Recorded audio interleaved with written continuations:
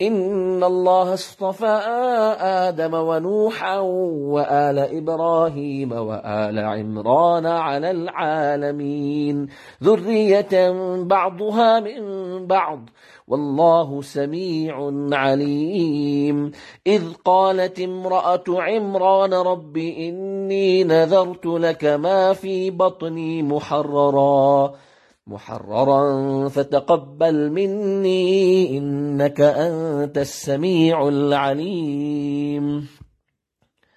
So from verses 33 onward, right till many verses in this chapter, after which is the discussion or the details, or express it this way, Quran Kareem's commentary on the expedition of Uhud.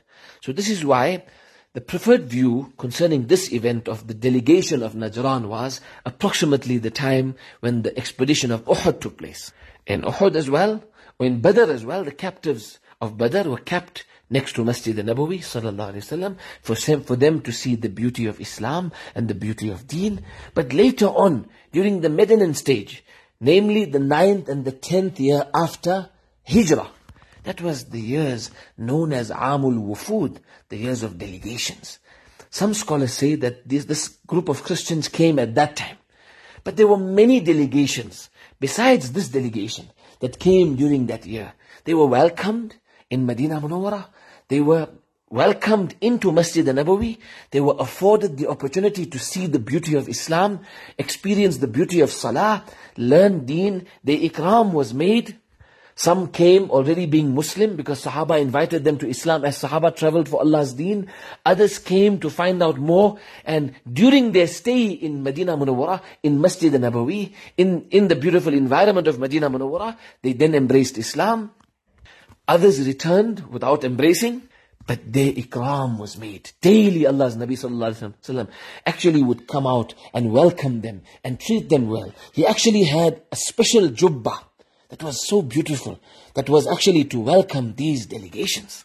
There's one interesting report where a sahabiya by the name of Furay'a, I learned her name recently, Furay'a radiyallahu anha. She was ajuz and amya. She was blind and she was very elderly. She came with her son and they stayed in Medina Munawwara for a while. Allah's Nabi sallallahu alayhi wasallam sent her son to stay with Sahaba in Ashabus Suffah. And the mother stayed with the Sahabiyat, who in turn would teach them. Sahabiyat would teach the newcomers from the female, from the women folk, and the Sahaba radiallahu anhum would teach the male. The next day, especially after Fajr, Allah's Nabi sallallahu alayhi wasallam would ask the guests in Medina Munawwara, كَيْفَ وَجَدْتُمْ أَصْحَابِي? How did you find my Sahaba? Did they treat you well? Did they teach you? And the reports of these visitors in Medina Munawwara brought so much of joy to Rasulullah sallallahu alayhi wasallam. So this was a daily effort where daily every Sahabi approximately would take home 2 individuals, to 3 individuals, to 10 individuals. There was a Hazrat Abu Bakr radiallahu anhu who would take many home. There's so many reports. One specific that I remember now in Bukhari Sharif, where Hazrat Abu Bakr was invited to the home of Rasulullah sallallahu alaihi wasallam, but he had his own guests as well. So leaving the responsibility with his son, he sent the guests home to partake of meals under the supervision and the care of his son. And as the meals were presented to the guests, they refused to partake until the arrival of Hazrat Abu Bakr radiallahu anhu. When Hazrat Abu Bakr finally arrived, he was really hurt by this, that the guests were put through difficulty, that they actually were not fed. And he reprimanded his son. And when his son explained the situation to him, Hazrat Abu Bakr radiallahu anhu, very emotional, he took an oath that I will not partake of this meal. And afterwards, when the matter was presented to Allah's Nabi sallallahu alaihi wasallam, Hazrat Abu Bakr was told to partake of the meal and atone for the oath that he made. And through the love of Hazrat Abu Bakr for his guests and his love for Allah subhanahu wa ta'ala first of all, Allah blessed that meal, that entire delegation partook of that meal, and it didn't get less. On one occasion, there was one Sahabi radiallahu anhu, but before he embraced Islam, very huge in size and built. His name was Jahjah, and no one was actually ready to take him home. Allah's Nabi said to him, not to worry, you will come with me. And Allah's Nabi took him the first day, where he devoured everything. Like one day there was one individual, he came to a town, and in the past it was such a time, the golden era of Muslims, and human beings, where any newcomer to a community was invited home by so many. Today, sadly, we see newcomers into the masjid.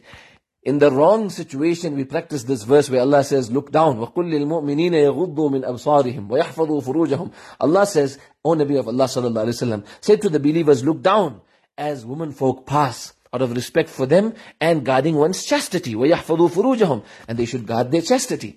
Actually, we see newcomers in the masjid. We actually don't even want to greet them. We run away. That's in the incorrect situation. We're practicing this verse. Allah forgive us. There was this individual, so he was invited. As this person presented the curry, he goes into the kitchen to bring the roti. He returns with the roti, the curry is finished. Then he presents the roti, he returns to fill the bowl with curry. He comes back, the roti is finished. He goes now to fill the roti again. He returns with the roti, the curry is finished. And like this happened repeatedly. Until this individual asked him, where are you off to? He says, I'm going to this vicinity, I'm looking for some hakim. He says, why? He says, I suffer from lack of appetite. He says, you know what? When you're returning home, there's another better route for you to go via. Don't come via this route, it's too long for you.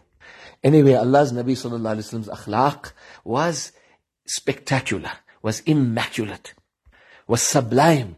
Allah's Nabi sallallahu alayhi wa sallam fed him without any complaint. He devoured everything. The next day when he came home, what he ate was very minimal in comparison to the previous day. Hazrat Ayman radiallahu anha questioned this to such an extent that even in the previous day, when milk was presented to him, the goat was milked 7 times repeatedly. On this occasion, after one milking, he sufficed and he was really satiated. And Allah's Nabi sallallahu alayhi wa sallam explained to Ayman radiallahu anha that yesterday he ate with the belly of a non-believer. Today he eats with the belly of a believer. This is a Sahih report. That means, and this incident is the background of this hadith. Al-kafiru ya'kulu fi sab'ati am'a, wal-mu'minu ya'kulu fi mi'an wahid. What it also means is, Allah give us tawfiq. Sometimes we travel, make sure our intention of traveling is correct. But wherever we go, make sure what we partake of is halal. An unbeliever just eats everything that is available to him. A believer makes sure it's halal, it's wholesome. An unbeliever doesn't take Allah's name. A believer takes Allah's name before he partakes. And he eats in accordance to sunnah. Like Sahaba radiallahu anhu, the Sahabi Miqdad radiallahu anhu, partaking of meals in Roman territories by the non-Muslims. And he ate in accordance to sunnah. When someone chided him saying, that look how they're staring at you. He says, must I neglect my Nabi's sunnah for anybody? Subhanallah, we learn from Sahaba radiallahu anhum that we don't say when in Rome, do as the Romans do. We learn from Sahaba radiallahu anhum that even if we end up in Rome, and Allah take us everywhere for Allah's deen, Allah give us tawfiq, even if we end up there, do as Muhammad sallallahu alayhi wa sallam did.